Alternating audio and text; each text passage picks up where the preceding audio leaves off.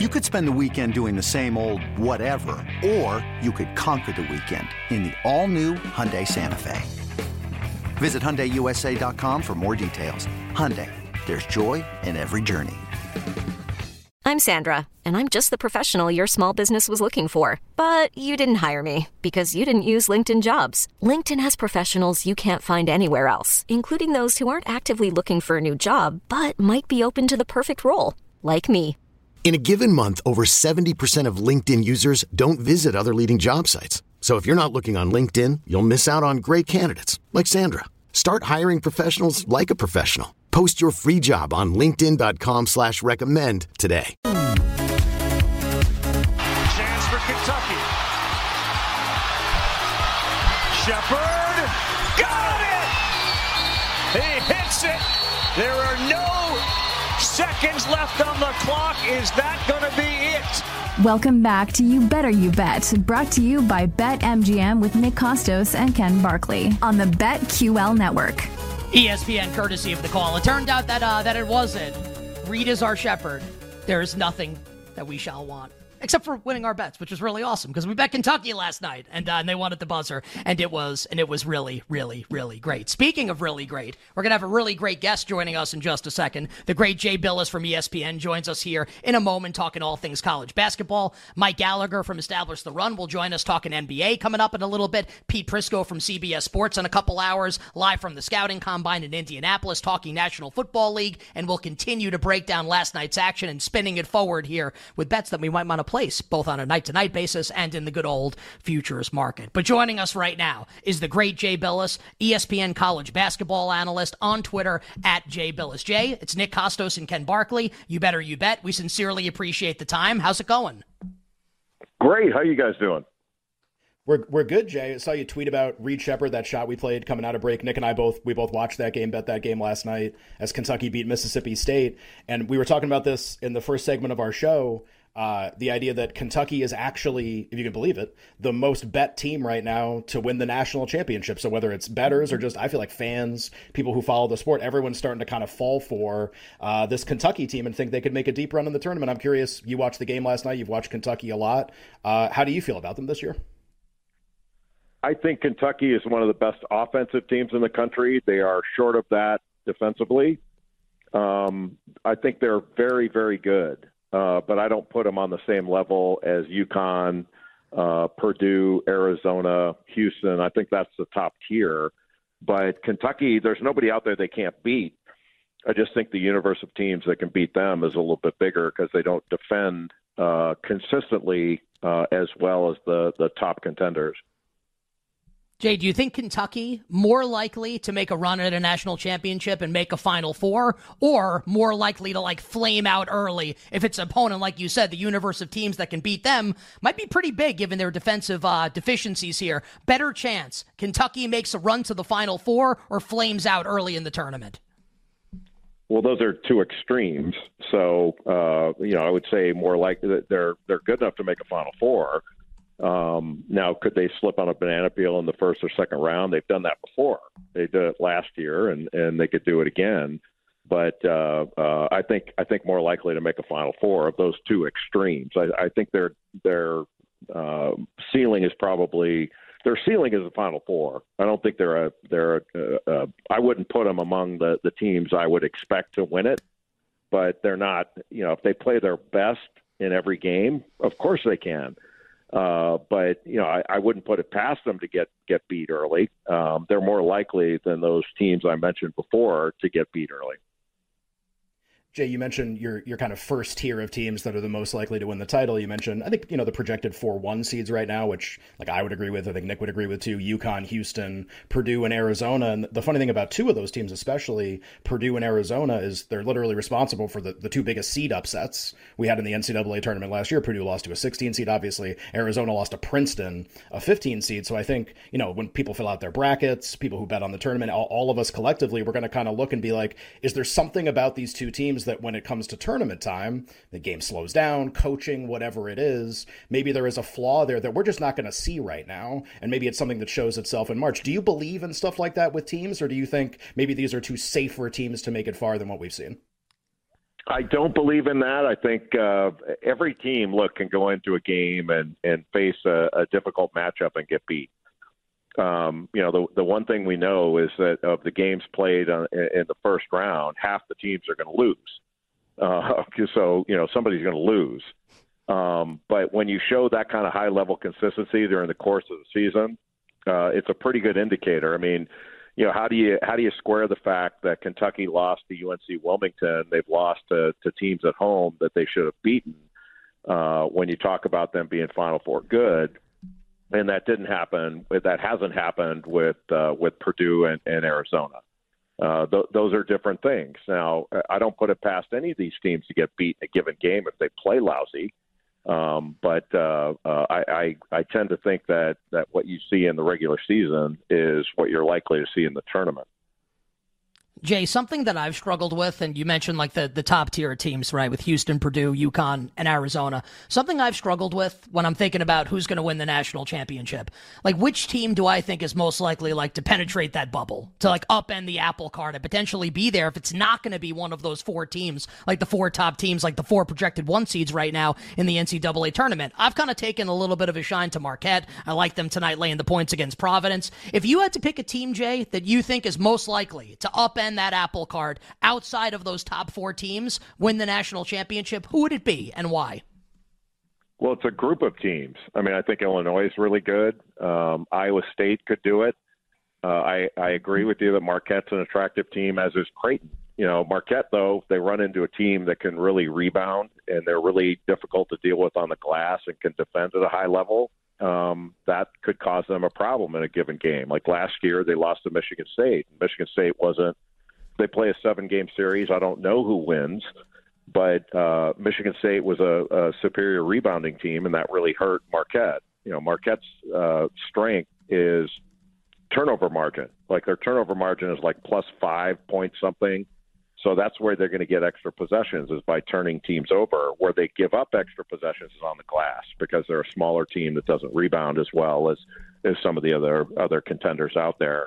But once, the tournament's kind of weird. Once some of the top teams in a particular region, if they wind up getting beat, that opens it up for a number of teams. Last year, Florida Atlantic, what I think was interesting about them, now Florida Atlantic was really good, but, they were an egregiously bad turnover away by Memphis in their first-round game for being out in the first round. Memphis doesn't turn the ball over there, which was a crazy bad turnover.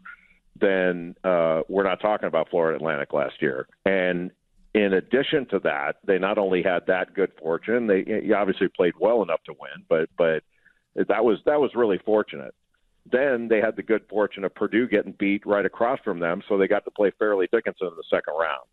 And so there are things that can happen in the tournament that can open it up for a number of teams, because I don't know how many people were saying, hey, watch out for Florida Atlantic. We were talking about them as a team that could pull a first-round upset or something like that, but not necessarily as a Final Four team.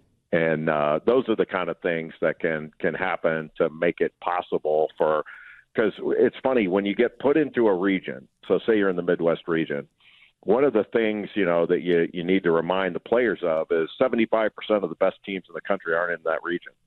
And really the tournament is just a series of 4-team tournaments that you have to win. And you put a 4-team tournament in front of a group of players, it's a hell of a lot easier to navigate than it is, hey, we got the 68 or 64-team tournament by the time you get to the first Thursday. That seems a lot more daunting. They look at the opposite side of the tournament, see all these good teams. You don't have to worry about that. Only one team's coming out of there. You don't play any of those teams except maybe one if you make it to Monday night.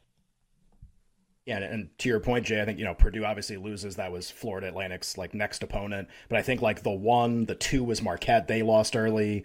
Tennessee, beat Duke, and then Tennessee loses. So it's kind of like the way the bracket ended up breaking. Path is obviously really important. I think you make a great point there. I think still what I try to do when I look at, I didn't see Florida Atlantic play a lot last year, and so they get seeded, and we're all going to go by maybe the one game we watched them or the couple games, or we can rely on people like you that have maybe see these these teams a few times and could give us some advice about just what you see when we don't have time to check out every single team in the country. There might be some teams we've never seen before. Grand Canyon's a team that a couple people have told me about, for example, McNeese State, some of these teams that might end up being that 11-12 seed line. Maybe they win a couple games. Have you seen a couple teams that would fit that description where, they need a break, they need help maybe in terms of who's opposite them in the bracket, but you could see them winning a couple games, some smaller schools? Well, yeah, you could see teams winning a couple games, but when you mention, I think you mentioned McNeese State. Who else did you mention? Grand Canyon, I think, is a team that's been brought up to us. Yeah. Grand Canyon's a good team, especially at home. You could see them winning a couple games. I don't see any of those teams getting or either of those teams getting past the second weekend. Is it possible? Yeah, it's possible, but a lot has to happen for that to be the case. Most of the stuff you're looking for is what's a first round upset or a team that can make the Sweet 16 or something, or show me a team like you're saying Purdue last year that may be vulnerable that I don't want to pick to go to the Final Four because it could screw up my bracket if they slip on a banana peel in the first or second round. Those are the things that you're looking for. There's usually a finite amount of teams that really have the ability to win this thing. And it may be, if somebody falls down, it increases that a little bit. But there's a difference between navigating a region and make it to the Final Four and winning the whole thing. Those are two different things. And I'm talking about teams that can win it, because we wind up this time of year. I don't know when this happened, but we spend so much time talking about the bubble, who's going to get in, who's going to be left out, when the truth is hardly any of those teams have a chance. And we spend less time talking about the best teams that have a legitimate shot to win this thing. Because in my mind, look, I get the brackets and all that stuff. It's great. I enjoy it too. But after I fill it out, I don't even look at it. I don't even care after I fill it out. I like the competition and see who's going to win the thing. To me, it's a national championship event. It's not about the bubble and some of these other things. I was going to ask you about your next four out after the first four out, but we can move on to other topics then. You better hear with Nick and Ken on a Wednesday, talking to the great Jay Bilas from ESPN College Hoops here on the show, on Twitter at Jay Bilas. Jay, I want to ask you about BYU, a team that I've taken a shine to recently. Going into Kansas and winning last night, super impressive. I don't know if I like them as much as I like Marquette. I really like BYU here. So Jay, is BYU a team for you that maybe if things break right could get to the Final Four, fall short of a national championship? What about BYU coming off of last night's upset win at Kansas? Well, beating Kansas is significant, especially there. Kansas hasn't lost there in a long time, but Kansas didn't have Kevin McCullough either, and Kansas is a very shorthanded team. They've only got a few players they can really rely on. You take out, Kevin McCullough is the first-team All-American. You take him off Kansas's team, and they're a hell of a lot easier to beat. And I'm about to say give BYU credit after I just took all the credit away from them, but they're very, very good, especially offensively. They play a 5-out system. They've got a bunch of guys that can really shoot it. So if you allow them to get into some sort of offensive rhythm where they're banging shots down and you wind up chasing them, Trevin Nell's one of the best shooters in the country, and Jackson Robinson's really good. Ali Khalifa can pass it. He's a big guy that can pull opposing big guys away from the basket. So they can really score. I don't think they're a great defensive team. And usually what winds up happening is teams that are Final Four national championship good are going to be ranked in the, usually the top 25 of the offensive efficiency ratings. And they're going to be at least top 30, top 40 in defense. And BYU checks the box on offense. But they don't on defense. So that makes them a little bit vulnerable in talking about them as a Final Four team. But again, bracket opens up. That changes a lot of things. Jay, we only have about 30 seconds left. Just want to ask you about the biggest game tonight in college basketball, which from a ranking standpoint and maybe standings in the conference is probably Tennessee hosting Auburn. They're kind of 4 or 5 teams that still have a chance to win the regular season SEC championship. These are 2 of them. Tennessee, a 7-point favorite. Obviously, home teams in the SEC play really well. A thought on that game, and then maybe how you see the SEC shaking out the rest of the way. Maybe who wins the regular season title here in about 30, 45 seconds. Yeah, Tennessee's a better team, I think, but it's a close call. Auburn's lost 2 of their last 4. I was surprised that Kentucky kind of handled them pretty easy at Auburn. a week or two ago. We were there for game day, and I think the thought among our crew was, geez, I hope Kentucky stays in the game, because they didn't have Trey Mitchell with them, and they wound up winning by double digits and never trailed in the game. But Tennessee is an interesting team because they've got the best player in the league in Dalton Knecht, which most people have never heard of when he played at Northern Colorado, and he's now a lottery pick probably. But Tennessee's really difficult to deal with on the defensive end, especially with Zakai Ziegler healthy now. He's really disruptive. Their issue is, if they have an off offensive game, they could be had, but they're better offensively this year than they've been in a while. So I like them as the best team. They're playing at home, so I think they wind up winning the game tonight. But both those teams are going to be difficult because both of them can really guard. And Auburn's offensive numbers and their offensive performance is better than they look when you watch them play. They're actually pretty efficient. Jay, 5 seconds to go here. Final question. What's the best Young Jeezy song? My Hood. That's a really good one. I would say it's his verse. I would say his verse on Dana, which is, I'm in my cool whip, inside's Jello. Hop up out that like hello is my favorite always. Jay, we appreciate it, man. You're awesome. Thank you very much for making the time. On Twitter at Jay Bilas. You will, of course, watch him on ESPN. Stay well. Enjoy the games tonight. We hope to do this again soon. My pleasure. Thank you. Jay Bilas, we got to go to work. Jay Bilas loves Young Jeezy, which I absolutely love. Every morning. Yes. I'm in my cool whip, inside's Jello. Hop up out that pretty like hello. It's the best. Coming up next, the great Mike Gallagher joins us talking NBA here on a Wednesday. We'll be right back with You Better You Bet, presented by BetMGM on the BetQL network.